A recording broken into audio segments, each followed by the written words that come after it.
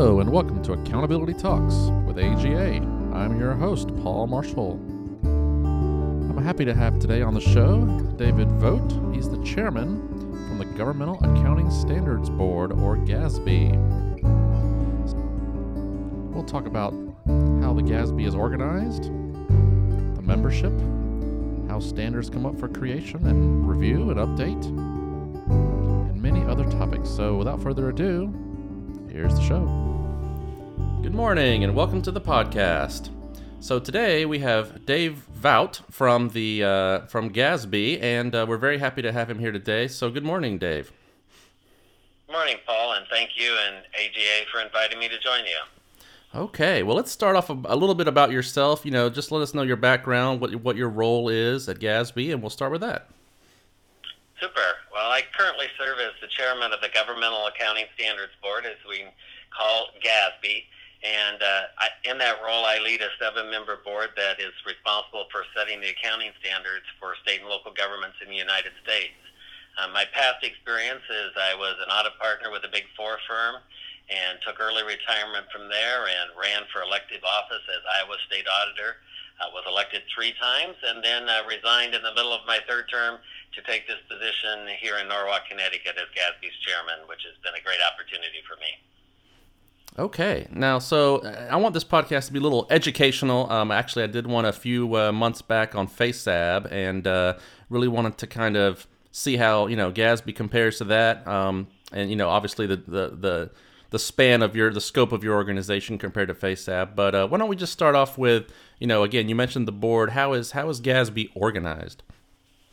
Yeah, well, maybe I'll start out, Paul, for you, even just talking about we're organized under what's called the Financial Accounting Foundation. The foundation is an independent private sector, not-for-profit organization that is responsible for appointment not only of the members of the GASB, but also our sister board, the FASB, or the Financial Accounting Standards Board. And this foundation is actually governed by a 14 to 18-member board of trustees who come from varied backgrounds. There are users, preparers, and auditors of financial statements on the trustees. There are state and local government officials, there's academics, and there's regulators serving on that foundation board of trustees. And these trustees are actually responsible for providing oversight of the FASB and the GASB, and also financing the board's operations, and more importantly, promoting an independent and effective standard-setting process. And when you take a look at just the GASB itself, we're actually 7 members, including the chair. And the chair is actually the only full-time GASB member. The GASB vice chair serves as a half-time role, and the other GASB members actually serve in a 1/3 role. So we're definitely a part-time board. And the GASB members come from different backgrounds and bring different perspectives that really enhance the deliberative process. The current members of the board and their backgrounds include myself, which I mentioned brings the perspective of a state auditor from Iowa. Vice chair is Jeff Praviti, who brings the user perspective, having been with a rating agency and is from New York. Jim Brown, who brings the public accounting perspective and is from Missouri. Brian Caputo, who brings the local government preparer perspective and is from Illinois. Michael Granoff, who brings the academic perspective and is from Texas. Chris Knight, who brings a state preparer perspective and is from Delaware. And then David Fenstrom, who brings the local government auditor perspective and is from California. So you can see we have a very diverse board, which really aids in the discussions that we have. It's always interesting as we sit at the table and discuss issues. We might come to the table with certain perceptions of how we think we're going to vote on different issues, but when we hear the perspectives of the other board members, many a times we change those positions. So that is really what aids and I think help developing the strong standards that we're working on. As a board, since we're part-time, we meet in Norwalk, Connecticut once every 6 weeks, and we do a meeting for 2.5 days when we meet. And then in between those in-person meetings, we actually hold a half-day teleconference meeting. And I would like to let all of our listeners know that all these meetings are webcast live, so anybody can tune in and watch the deliberations. Oh, good. And just to be clear, who exactly is meant to follow the GASB standards? What types of organizations?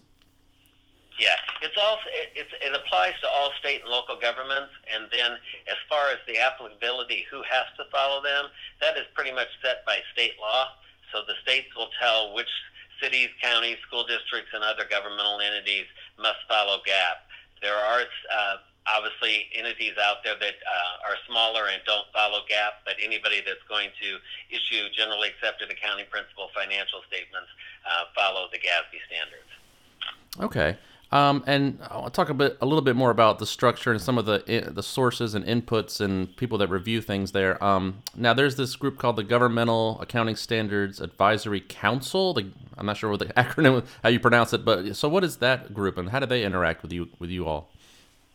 Yeah, we refer to it as GASAC, and I'll just refer to it as the Advisory Council. But they're actually responsible for consulting with the GASB on things like project priorities, technical issues that we have on the GASB's agenda, and then even possible new agenda items. And the Advisory Council is made up actually of about 30 members who represent a very broad cross-section of GASB stakeholders. These members are actually appointed by the trustees, the Board of Trustees, for a 2-year term, and then they're eligible to be reappointed for 2 additional 2-year terms. So in other words, they can serve a total of 6 years. The Advisory Council actually meets with the GASB 3 times a year. And these meetings are really important because they provide the GASB with the opportunity to obtain and discuss the views of a very diverse group of individuals from varied professional backgrounds. So it really gives us a chance to talk about the projects that the board is working on, get their input and feedback on the different issues that we're trying to address, and then the board can consider those as we have our deliberations at the board table. And we've designed those meetings to take place prior to our individual meetings, and that allows us to definitely consider the feedback that we heard from the Advisory Council as we deliberate those. And I would also mention that our GASAC meetings are also webcast live, so AGA members are able to tune in. Okay. So now that Advisory Council, is it meant primarily to provide, more expert advice on certain topics, or do they also bring new topics to you for consideration? It's both. They provide input on the projects that we're actually working on. As we go through different issues, we actually ask them questions and get their input. And then we have a section in the agenda for the Advisory Council where members are able to bring up new issues and so forth. And then each March when the Advisory Council meets, we actually go through what we call a project prioritization, where the members go through and we have a list of the different topics and ideas that have been brought to the board through technical inquiries and other sources, and they help rank what they think as the highest priorities for the GASB to consider in the future, and the board considers that as we set the agenda going forward. Okay, and let's talk about that agenda a little bit. So I'm guessing, do you all have something akin to a strategic plan or long-term plan or agenda of items that you're planning to cover over a certain amount of years, or how do you organize that?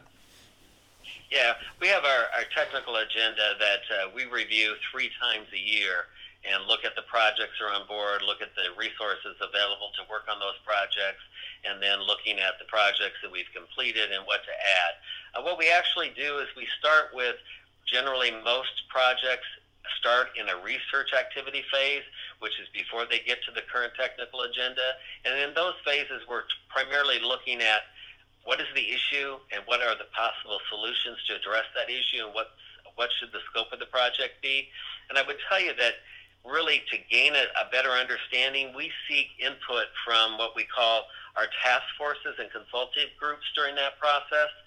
We assemble them during that pre-agenda research phase to get their ideas and thoughts on the fundamental portion of what we're working with. And the task forces are also assembled on most of our major projects, and they both task forces and consultative groups serve as a sounding board for the board.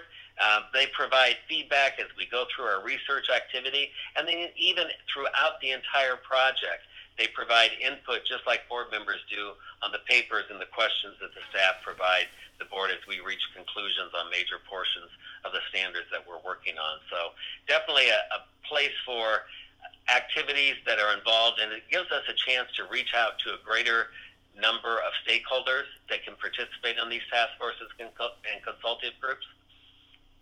Okay, and actually something that just thought that occurred to me here, but maybe part of the membership of those task forces, but in general, to what extent does GASB look at, FASB, FASAB, even international standards that are already out there? Is that pretty much a consideration for anything new, or do any folks in that community join your task forces when you're deliberating a new standard?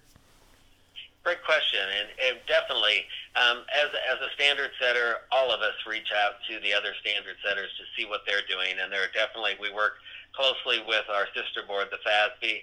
We also work with the International Public Sector Accounting Standards Board that sets standards internationally. So we definitely reach out to all the other standard setters, learn from what they've learned, but then we address what that particular issue is within the environment that we're trying to deal with. But we can learn a great deal from each other, and we can definitely leverage off the work of each other. So it's a great way to work together. And we do certain projects where we've teamed up. Definitely we do some projects where we're coordinating with the FASB, our sister board.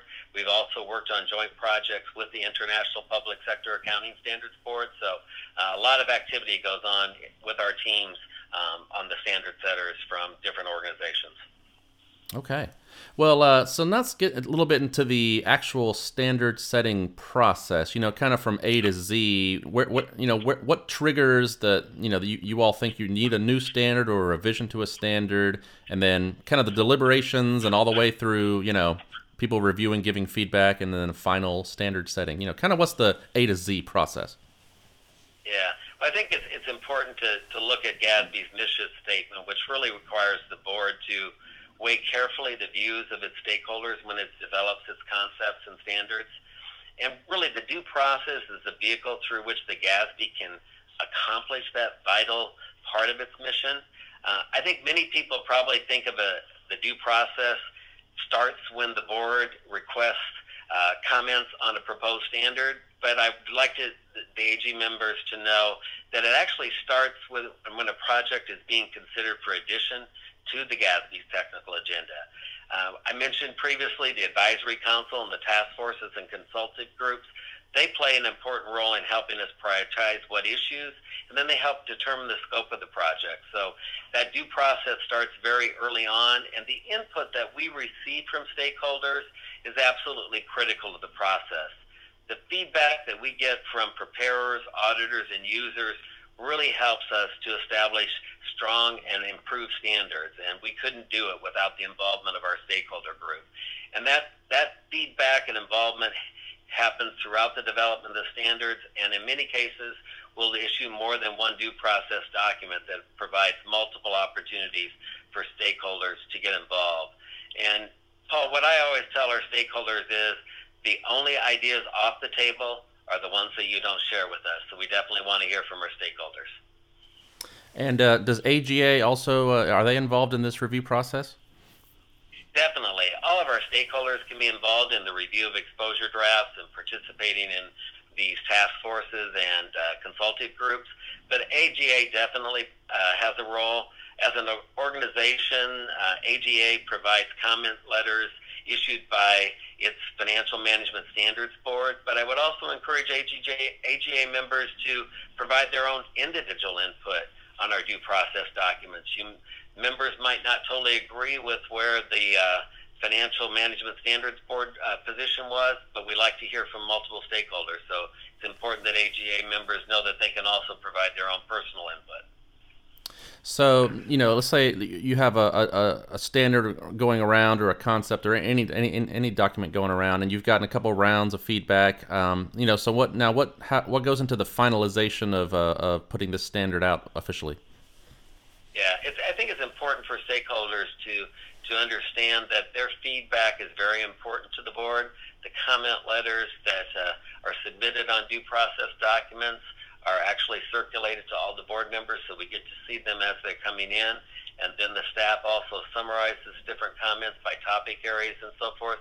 So we really look at the comments and the input that we receive from stakeholders at least twice during the process. And it's very much an important part of our discussions and the deliberations as we go through and redeliberate issues based upon that feedback. And I can tell you that all it really takes is one well-developed recommendation that is well supported that can convince the board to make a change to a standard that they're developing. So it's important to get input from all of our stakeholders. Right. And then now, as far as some of the final products, obviously standards and maybe even concepts, but you also put out, interpretations, implementation guides, even. What kind of, how do you decide that you need, for example, a implementation guide or an interpretation? What goes into that? Yeah, I would tell the listeners that the primary way that we communicate our accounting standards is through the statements that we actually issue. But to aid in the implementation of those standards, the GASB also clears implementation guides. I would tell you that for most major projects that we work on, we will do lots of times an individual implementation guide. We did two implementation guides related to pensions. We did two related to other post-employment benefits, or OPEB. We're doing some currently on leases and fiduciary activities, which really help the preparers and the auditors and users better understand how the standards are to be implemented and provides clarity on some of the issues within those. But I would also tell people that in addition to the standards and the implementation guides, we actually bring them together in what we call an annual codification, which brings all the guidance together by topic, so it's an easy reference guide. And all these tools, the standards, the implementation guides, and the codification are available free of charge on our website. So those resources are readily available to AGA members. Great. Well, now why don't we switch over to some of the major projects that you all have going on right now? I believe there's three big projects going on right now. Is that right? Yeah. We refer to these projects as the big three, and that's because the board is currently in the process of doing what I would call a comprehensive review of government financial reporting through these three projects. And those projects are: one, the reexamination of the financial reporting model; two, revenue and expense recognition; and three, note disclosures. And what we're really looking at doing is, based upon the research that we did on the financial reporting model, we found that overall it was working well, but there were some targeted improvement areas. So we're looking at trying to make some targeted improvements to the reporting model. And then we'll also provide, through the revenue and expense recognition project, better guidance on how to recognize revenues and expenses within that new model. And then the last project on note disclosures will look at evaluating how to determine what notes are needed to appropriately understand all that financial information. So these three projects are long-ranging projects. The financial reporting model project, which is the first one we kicked off, we're doing these three together, won't actually wrap up probably until 2021 or so. So there will be lots of opportunities for input and so forth. And these projects will have what I would call a lasting impact on financial reporting for governments over the next couple of decades. Yeah, that's great. And I'll just personally say, when I was studying for my CGFM test there, I'm more of a federal accounting background and FASB as well. So some of the GASB concepts were new to me, and that modified accrual accounting was always fascinating with how you guys do revenue and things like that. So that's a very unique thing, I think. It really is. And I think a lot of people don't understand that actually in the model that we have for financial reporting, there is what we call government-wide financial statements, which are on a full accrual basis, so they give you that longer-term view. And then there are individual fund financial statements, which use that modified accrual basis of accounting to provide a shorter-term look at finances and stuff. So it's really a dual perspective look within the state and local government financial reports. Right. Now, a couple other areas I think you guys said you were working on, and maybe just give our listeners a little info. Now, subscription-based IT arrangements, what are you all looking at as far as that goes? Yeah, the way businesses and governments access technology today is totally different. The days of internally developed software have gone by the way. Instead, IT needs are being addressed through what we see as subscription-based arrangements.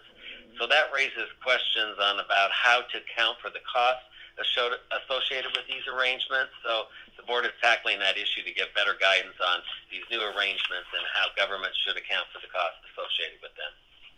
Okay, and also I believe you guys are working on secured overnight financing rate, some of the LIBOR-related activities.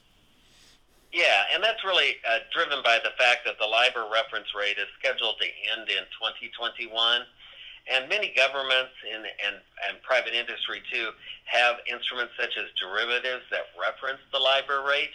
And so the question becomes, does the change from LIBOR when it goes away, over which the government has no control and has to move to a different rate, result in the termination of an effective hedge? So the board will be working closely with our sister board, the FASB, and other standard setters who are also looking at the same issue. But it's definitely an issue that's going to be coming up in 2021, so we're trying to get ahead of the game there. Okay, and that's interesting. So I'm just curious, to what extent do some of the state governments participate in some of these more exotic, things like derivatives, and, how much of that is really going on in the state governments? Yeah, it's really interesting. You see probably more of that when you look at governments that are handling their pension plans and so forth. They get into some of those arrangements. There are certain debt agreements and so forth that also reference the LIBOR rate and stuff. So it's pretty encompassing, and many of those extend for long term when it comes to debt and hedging and so forth. So these issues will be out there for quite some time going forward. Okay, and I also was curious to know about you have some things that you would consider a comprehensive project, some things that are considered a narrow project. What is that differentiation, or what does that mean? Yeah, the way I would look at it is our comprehensive projects are what I would call very broad in scope. Examples would be like the big three that we're talking about: comprehensive look at financial reporting and how revenues and expenses are accounted for and what note disclosures should be required. Those projects tend to, I would say, be a little more controversial, and they also warrant a longer timeline in order to gather the necessary input and feedback from our stakeholders.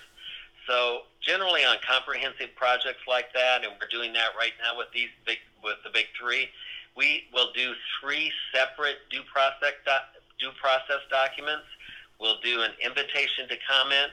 That will be followed by a preliminary reviews, and that will be followed then by an exposure draft. So it provides 3 unique opportunities to get stakeholder input. And when we're in the invitation to comment phase, we're really just putting ideas out there and getting input from our stakeholders. When we go to the preliminary review stage, the board is starting to coalesce around a view, but we want additional input from stakeholder groups before we start to solidify that. And then obviously when we go to the exposure draft, that's more where the board thinks is the right position to be and wants the feedback from stakeholders as we finalize it. So those comprehensive projects definitely take longer and take a lot of stakeholder input. The more narrow projects, Paul, I would say are practice issues like the subscription-based IT arrangements and the secured overnight financing rate projects that we talked about.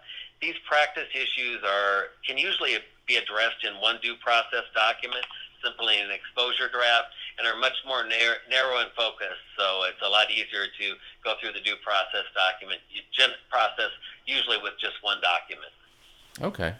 And one other thing I was just thinking about, do you in GASB do you feel like things are converging more in the standards world these days? Or, I know you guys are unique in what you do, but I mean, for example, FASAB, some of the lease standards recently seem to sound like a lot more like the the FASB ones, even international standards. So do you think, do you see convergence in the environment out there a little bit?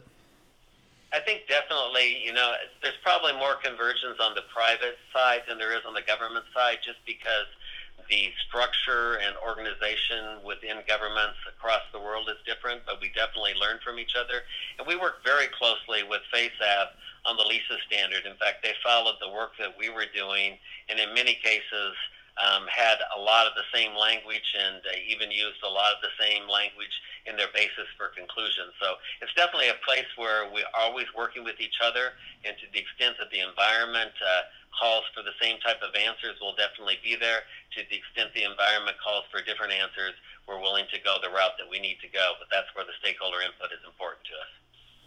Okay. Well, Dave, I really appreciate you coming on the show today and enlightening us all about GASB and what you all do. So, yeah, that was great. Now, thank you very much. Well, thank you for the opportunity, and we encourage AGA members to continue to stay tuned with what the GASB is doing, and we appreciate all that AGA does to provide comment letters, provide people that serve on our task forces and consultative groups, and just encourage people, if they haven't been able to do that and have an interest, to give us a holler, and we'd be glad to get them on our list of people that would like to participate in our groups. Great. Thanks again. That's our show. Thanks for tuning in. Go to our website, agacgfm.org, and you'll find all kinds of other podcasts. In fact, you should check out our companion piece on FASAB, episode 15, with the chairman Scott Showalter and Roger Von Elm from AGA's Financial Management Standards Board.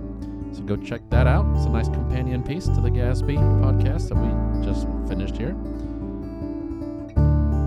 So until next time, this is Paul Marshall signing off for Accountability Talks with AGA.